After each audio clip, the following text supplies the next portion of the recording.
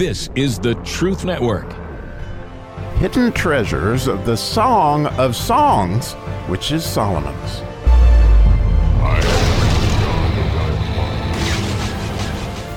Wow, wow, wow, has the Lord opened my eyes to behold wondrous things out of his law this morning, as we are in the 5th chapter of the Song of Solomon, and specifically verse 11 is where we are today, and that would be the hoof verse, which the hoof verse has to do with the crown, and I think you're going to see this in spectacular ways.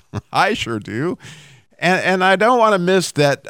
You know, the question that I ask as I name this podcast is, the Jews have studied the 10 utterances of creation heavily, have a lot of study on that issue of these 10 utterances, which in some ways line up with the 10 commandments. And of course, if Jesus was the one who, created all these things, of course, in connection with the Father, no doubt, then spectacularly, Matthew Henry points out that here we begin, as we enter into this 11th verse, we begin the 10 descriptions of Christ. In other words, here are 10 attributes that he has, and oh my goodness, I can just tell you that the first one lines up perfectly with the first utterance of creation, which you might remember, let there be light. And so along those lines, as we get to the 11th verse in English, we'll read that. His head is as the most fine gold. His locks are bushy and black as a raven.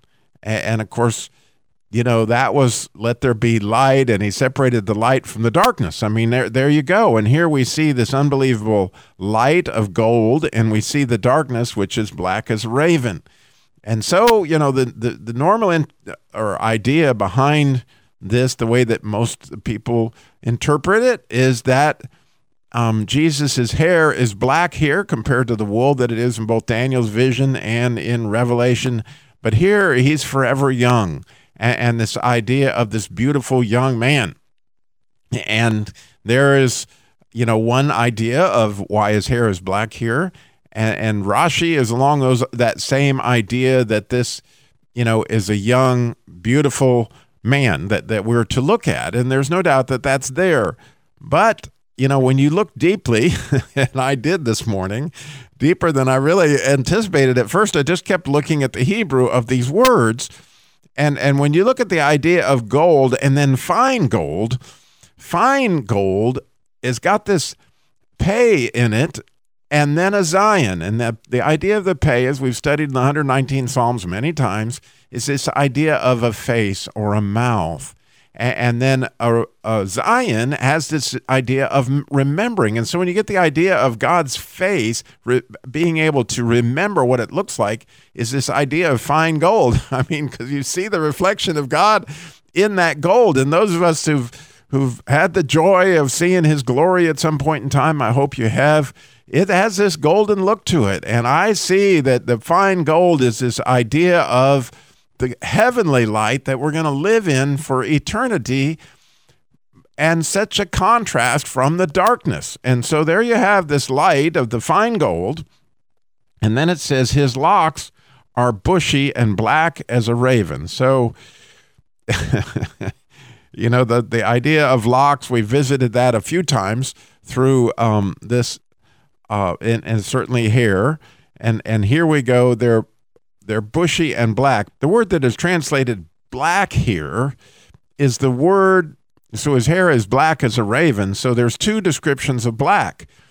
Well, the first word that is described as black is the idea of the dawn, like it's always darkest before the dawn. and it almost as if it's the beginning of the light coming. And so here you have certainly that word is spelled exactly as the same as the word dawn, which is the word black. And so there's one end of the night, and then the other end of the night is raven. So when you look at that word in Hebrew, you can't help but note that it is also the spelling of the word dusk. So you got from dusk to dawn. So clearly you see this idea of there was morning and there was evening the first day, right? I mean, you can't help but see it. It's just like, oh my goodness. There's the utterance. But then there's also something even deeper here that in a way, light brings light to our path, and Jesus is our light in the darkness, right?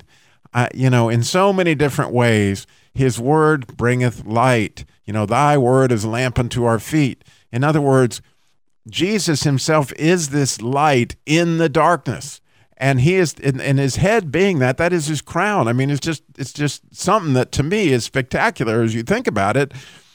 And I go back to this, it's almost like an overarching theme of all of that we studied so far in the Song of Solomon. You might remember she talked about her blackness, right? At the very beginning, I'm black but comely. And she talked about that. So we saw that there. And then how many times does she get up in the night and go about the city in the dark? And what is she looking for? She's looking for the light in her own way. She's looking for Jesus. And you can't help but see that as well. But then also you might remember that, the 80 valiant warriors, they held these swords at their thighs for the terrors of the what? Night. And so here you see this recurring theme as we find Jesus in the darkness so far throughout this Song of Solomon. And honestly, I had never seen that at all until this morning. And so I was just like, wow, look at that. I mean, this is so spectacular. So here's this idea of a crowning thought here in verse 11, this idea of the letter hoof. And when you take this to just a very, very practical level, one of my stories that I was one of the most remarkable visits I've ever had from Jesus is, those who know me well know I used to deal a lot with a lot of different fears, and my biggest fear was a fear of the dark. I was terrified of the dark. And so this happened in 1991 when we first moved to Winston-Salem, and I was scared, and I was a baby Christian. Excuse me, this was 1993. I came to the Lord in 1991. So I'd been 2 years in Christ. And my wife would tell you, if there was a sound in the house somewhere, she's getting Robbie up to check. I mean, Robbie was getting her up to check on it, because I was terrified in the bed and I just couldn't deal with it. And so, one weekend, my wife went with my kids to go visit some friends in Pennsylvania, left me in the house, and unfortunately, or maybe very fortunately, there was a horrible storm that Friday night, and I was all by myself, and I was totally scared, totally, just shivering in the bed. And I don't know if you've ever been so scared that you're literally petrified, like you cannot move, you're so scared, and that's how scared I was. And so I cried out. I was like, I know this is sin, Jesus. I know I'm not supposed to do this. But then something very fascinatingly happened, and I had missed this until yesterday as I was actually, going through, as I'm memorizing these verses, that it says that his voice was what knocked on her heart. When you go look at that, I think it's the second verse, it says, I slept, but my heart waketh.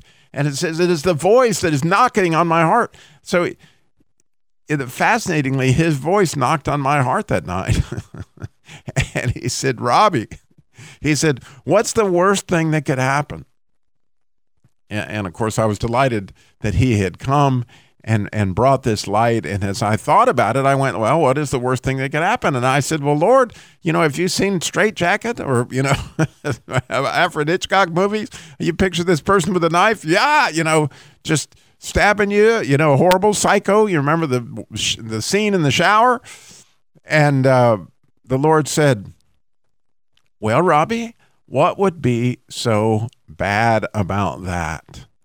And as I think about that this morning, and I think about that story, that wait a minute, I have forever light in the darkness, right?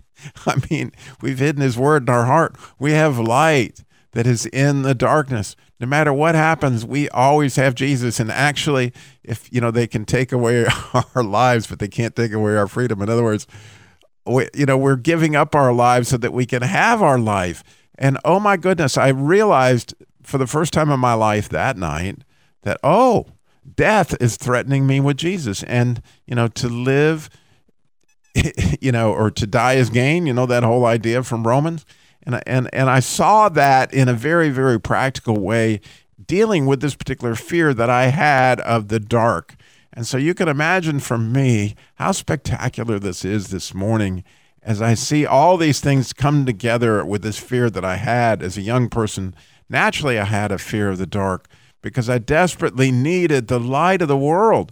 I mean, how cool is that? I'm just blown away this morning. So thank you for sharing with me, and thank you for a place to share this and for this journey of like, oh my goodness. And how exciting is it when you think about it to see and discover, will these next 9 descriptions of Christ line up with so perfectly with the first utterance of creation? Well, we'll find out tomorrow. Thanks for listening.